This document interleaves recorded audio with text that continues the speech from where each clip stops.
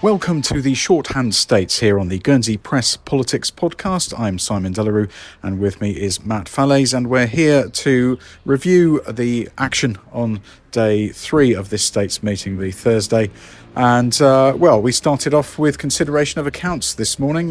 This is what they were talking about last night, and we were back on the same subject again this morning. This time with the major accounts of the states as a whole out of the way. We had those of the utilities or non-incorporated entities, depending on which definition you want to use. And, Matt, you were listening into one about the ports. How are they faring?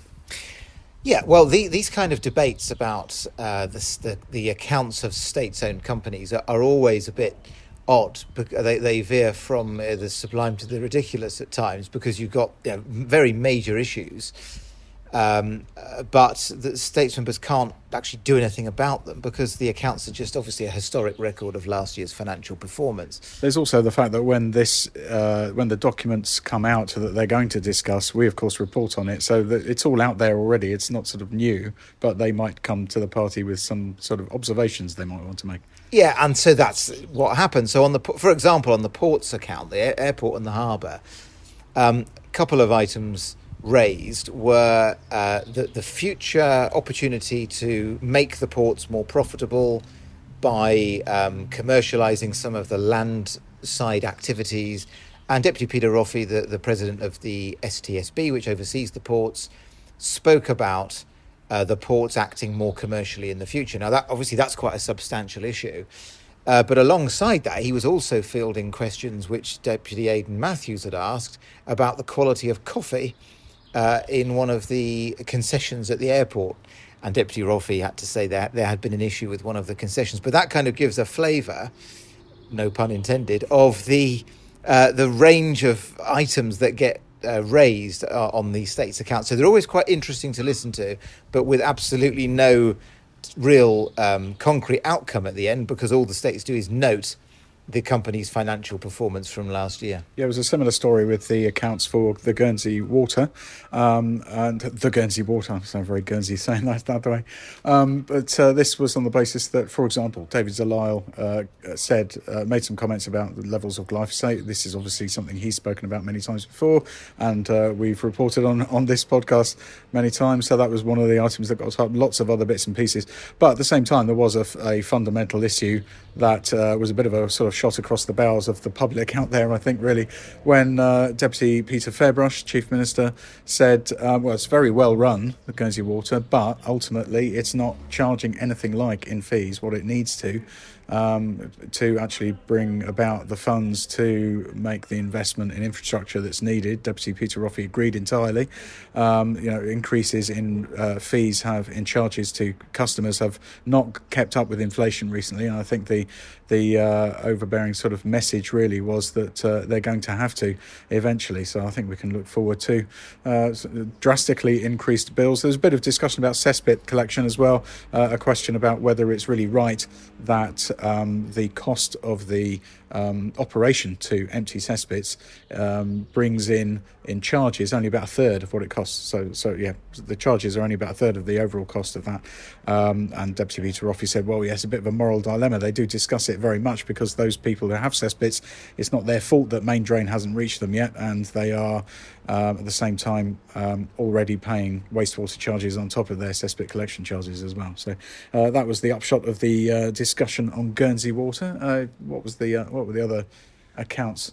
Well, I don't know if dairy was next, but dairy was certainly one of the trading companies debated. So Deputy Roffey used that to explain some of the financial challenges the dairy faces around continuing in its current location, because the STSB feels that the dairy should be relocated.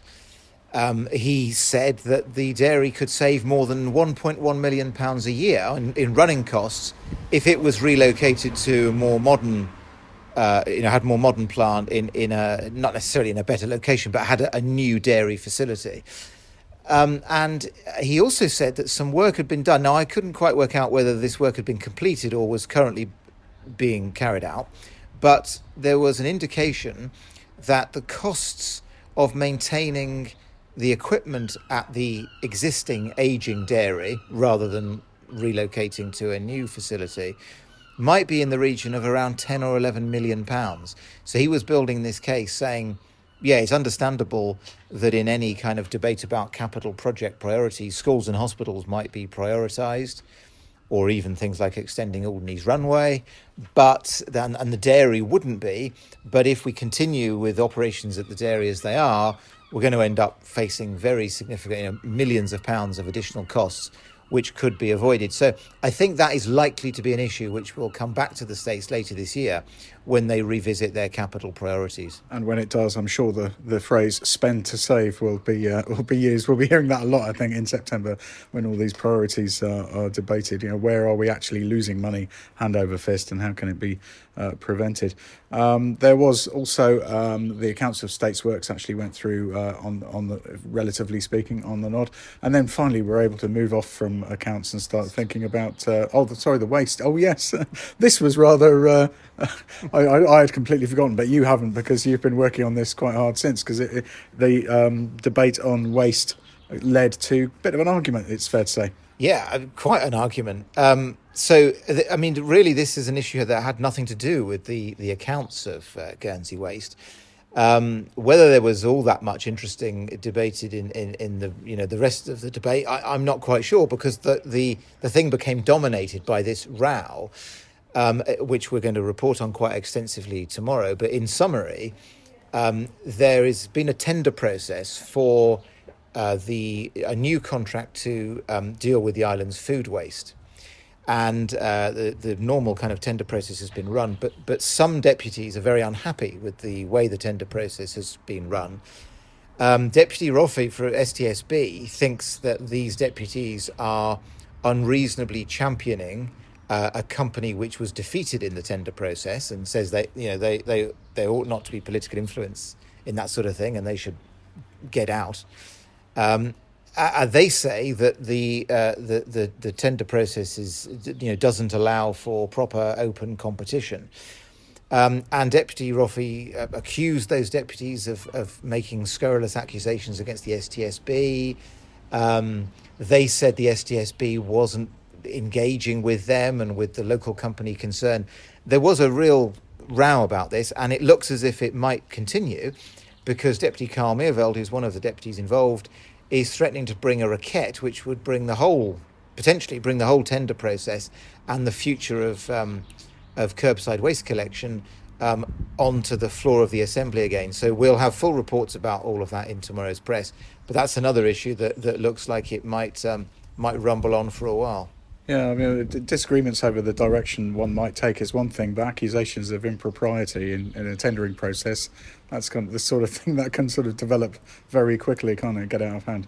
Yeah, as soon as we heard this, being said, that is quite a major political story, really. It's at this stage, it's knockabout stuff in a sense. One group of deputies or one committee alleging impropriety of deputies who are alleging a flawed tender process. That it is a political row, but it could potentially have quite serious implications for states' tender processes in the future. So, we say full story in tomorrow's press, and it will be interesting to see how that develops in the months ahead.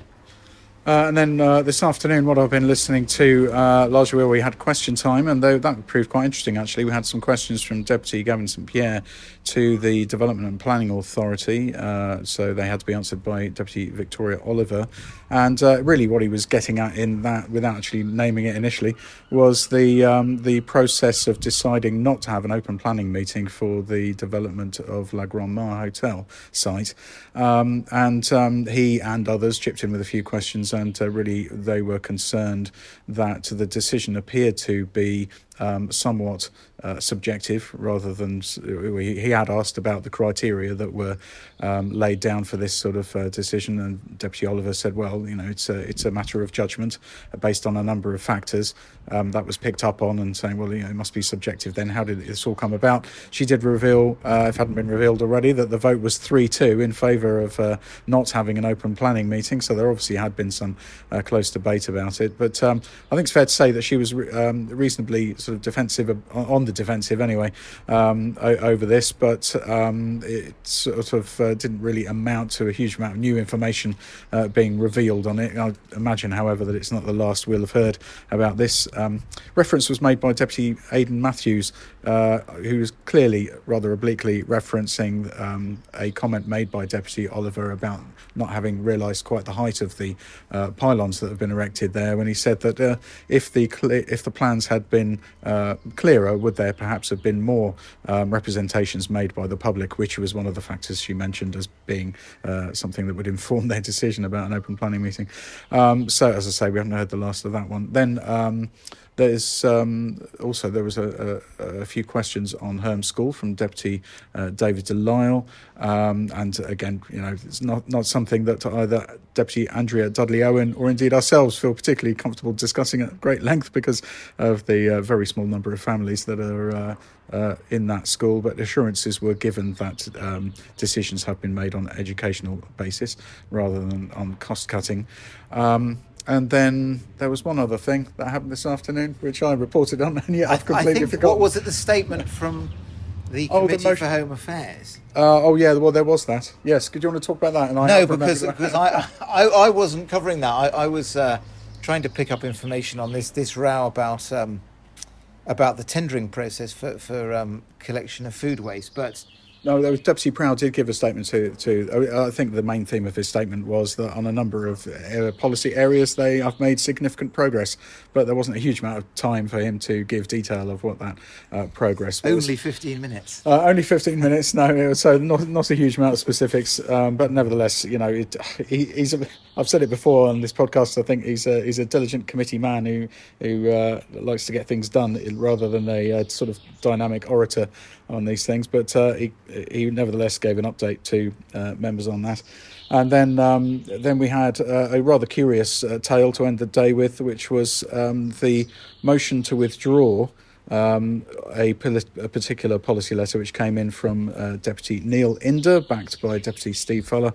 This is on behalf of economic development.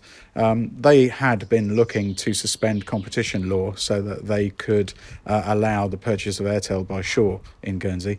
But then they've now come to the States and said, actually, we want to withdraw that proposal to suspend the law because it's no longer relevant. The deal's no longer on the table. Why? Because the Jersey Competition and Regulatory Authority have stepped in with their own judgment on it, and the game has changed. So we'll hear more about that later in the year, they promised, because they will come back with something that's more relevant to the actual circumstances, because the two telcos and the JCRA are still in discussions, so they're expecting some progress on that at some point. I think that's pretty much covered it.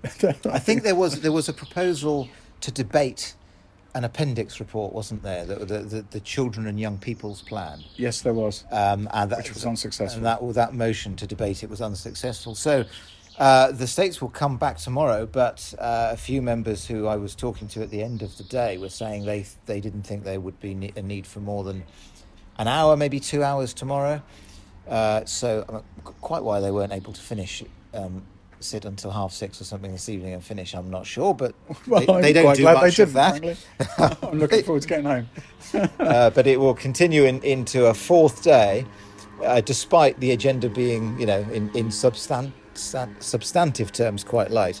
Indeed. Well, I will be back here tomorrow to sum up day 4. Matt, you'll be taking over the reins back at the office, so I'll be here on my own. So perhaps once again I will grab the nearest deputy, as I did earlier this week, and discuss proceedings at that point. So stay on this feed, and it's lucky dip. Let's see who I manage to find. But for now, good night. Good night.